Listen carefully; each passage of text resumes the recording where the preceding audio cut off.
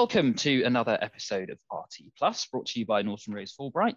In today's podcast, we're going to look at the advertising of crypto assets, and this is given the recent consultation paper on financial promotions of high-risk products issued by the FCA and the potential implications that this might have for regulated and unregulated promoters of crypto assets.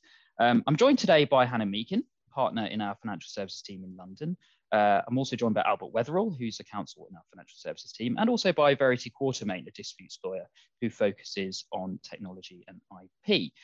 Hello to all of you. We'll start with Hannah. Hannah, before we kind of get into the details of the consultation and kind of the nitty-gritty here, why is there so much focus on crypto asset advertising at the moment?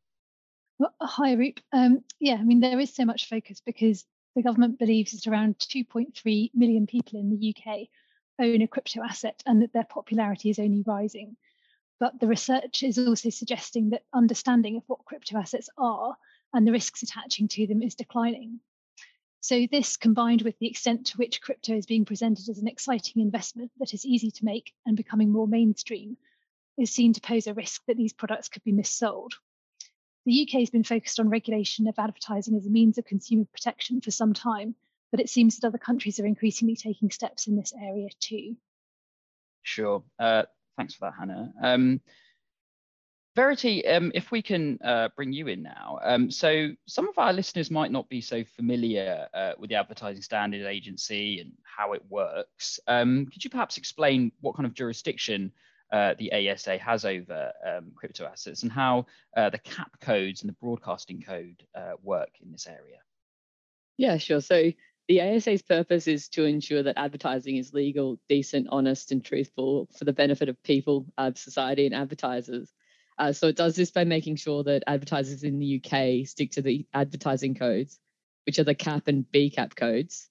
So the CAP code applies to all non-broadcast advertising, so print ads, ads on websites, and ads on the tube, for example. And the BCAP code applies to all ads on commercial radio and television. So in terms of crypto asset advertising, it's really only the CAP code that's relevant, as generally speaking, you can't really advertise unregulated investment products on commercial radio and television. But in terms of how it all works, so the CAP code sets out a number of mandatory requirements that ads must meet. Most of them are pretty high level. For example, ads must not materially mislead or be likely to do so, and they must be prepared with a sense of responsibility to consumers and society. And while it's sort of just expected that advertisers will stick to these codes, and most do to avoid the negative publicity that might come from a ruling being made against them, or the issues of non-compliance might have for them in other aspects of their business, given the relationship of cooperation that the ASA and FCA might have. The ASA monitors ads and it also responds to complaints about ads.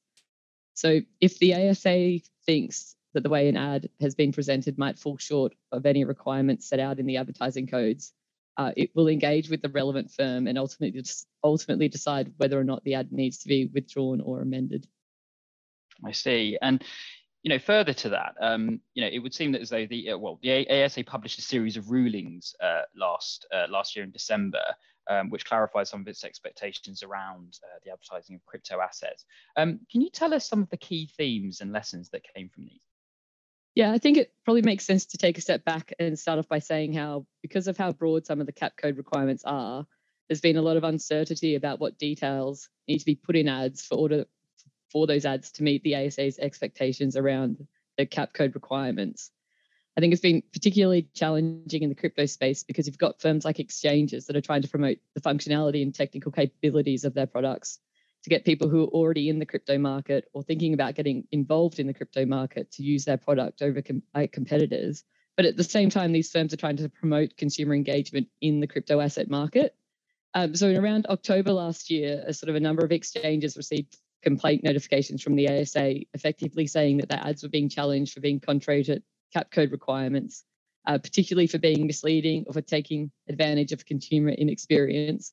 It's probably impossible to get the tube last summer without seeing an ad for a crypto exchange that you could, that told you could buy and sell crypto instantly or with the click of a button or for as little as £1 or something like that.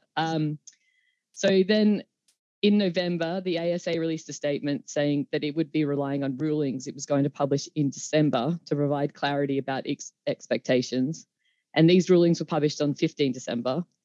And in terms of the lessons and guidance that can be taken from them, it just seems that ads need to be treated as if they were ads for financial products, and that advertisers need to be sure that they include all material information and are particularly cautious in promoting any functionality that makes their products seem accessible or quick and easy to use.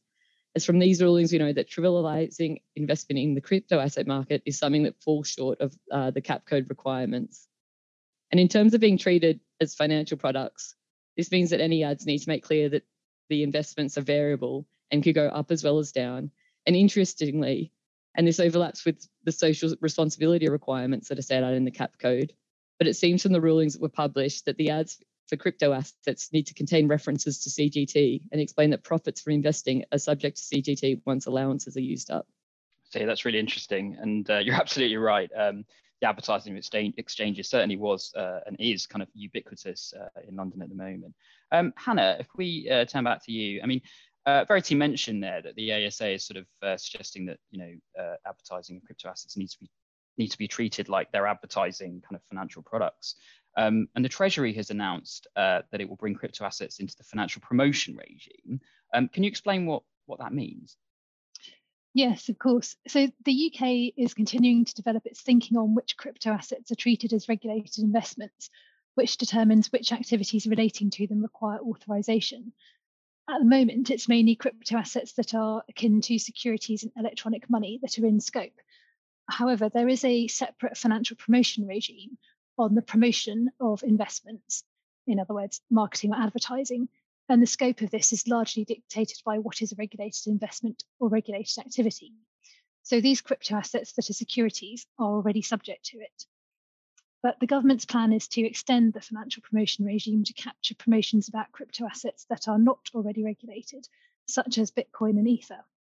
When these changes take effect, it will be a criminal offence to communicate a financial promotion of qualifying crypto assets unless you're authorised by the FCA or PRA and you comply with their rules on marketing, or an authorised person with the ability to do so has approved the financial promotion, or, and this might not be available in many situations, but you can rely on an exemption.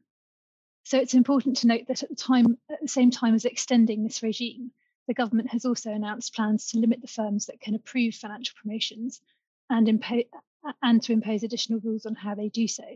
And the FCA is also proposing changes to its rules on financial promotions of high-risk investments, including those relating to crypto assets. I see. Thank you for that, Hannah. Albert, if we can turn to you now. Now, as Hannah says, the FCA has published some pretty detailed analysis and also some consequent proposals and changes to its rules around marketing crypto assets. Can you give us a summary of what these will mean in practice? Yeah, sure thing. I think the core takeaway from an enforcement mechanic is, as Hannah says, which is now if you are in breach of our general prohibition on the making of financial promotions unless authorised or exempt in the ways Hannah has described, then you will be committing a criminal offence, and that therefore exposes the organisation, its directors, to potential liability. And clearly, in most organisations, that is the potential consequence of that is something that the organisation is seeking to avoid. And so, in order to ensure that clients, and members of the community, etc., participants in the market are on the right side of those rules, clearly there is probably to some degree some upskilling that needs to be taken place. Because if you think about it, to date, many providers in the space have not had to think really about financial promotions in the way that typical financial institutions subject to these rules, have always been subject to these rules, have had to do. And so there's an element of kind of upskilling in terms of knowledge, and then also thinking about procedures that need to be put in place. So many organizations that are subject to FinProm rules will have mechanisms to identify FinProms in the organization. They'll know what the criteria are. Their staff get trained on how to identify financial promotion and what the consequences of that are. And then there'll typically be an approvals and monitoring process as well. So financial promotions cannot be published in the organization without the appropriate sign-off, usually from someone in compliance. And so, for organizations who've maybe, historically been able to move quicker in the space, they've put content out, adverts have been approved, without necessarily having to think about these mechanics and these rules. I think certainly that will have to change. So, there is that overhanging enforcement risk, but also I think to my mind, the day-to-day impact is principally on a compliance burden standpoint. And, participants in this industry are going to have to scale up in that regard to make sure they stay on the right side of the line. I see. So, I mean, there's certainly a lot to kind of unpick there, and it's clearly not a very straightforward area. So I think from that next question, I'd actually like to ask it both to Verity and Albert. And Albert, perhaps we can just sort of continue with you before moving on to Verity. So with so many changes on the way, and you have alluded to this already, but what do companies need to be doing now, and what can they do to prepare for the future? Yeah, so from my standpoint, I think it's definitely an upskilling piece. I think is the first port of call. I think the relevant stakeholders in these businesses need to kind of wrap their heads around these rules and how they apply, and how they've applied how they may apply to promotional campaigns that are in the works, or to statements that the company makes generally. And it's also worth meriting FinProms can occur in all sorts of forums. We think as Verity says, over the tube ads and those other adverts, but you can make a FinProm directly to a person through an email correspondence. And so it's not just about the outward statements that these the companies make in an advertising format from a FinProms regime perspective. It's also thinking about statements you might be making to customers when they message the customer service staff, and thinking about how the content on your website, and also what you put out on social media campaigns. So FinProms really permeate their way into almost all instances of external communication with clients. And so in order to really understand where the focus areas are, what types of communications should we be concerned about, there needs to be that understanding of what these rules are, and also the process of conveying that understanding throughout the organization, so that you can build that culture of compliance from an early stage. It looks based on the language in the consultation paper that there would be the possibility of a short transitional regime to help people get things ready, but as ever a transitional period of a few months will slip by very quickly. And so I think it's important to take that first step, understand the scope of these rules, how it may impact your organization and the communications you put out, and start trying to put something in place to kind of build that culture of compliance. Thanks for that, Albert. That's really, really helpful. Verity, if I can now ask the same question to you, what should companies be doing now to ready themselves for the future? Yeah, I think it's the same sort of thing, because although the ASA will be taking a bit of a backseat role in terms of crypto asset advertising once the financial promotions changes go through, as it will only be responsible for regulating the non-technical elements of crypto ads, and things that don't fit within the FCA's definition of a crypto asset, I don't think the recent ASA rulings can be disregarded.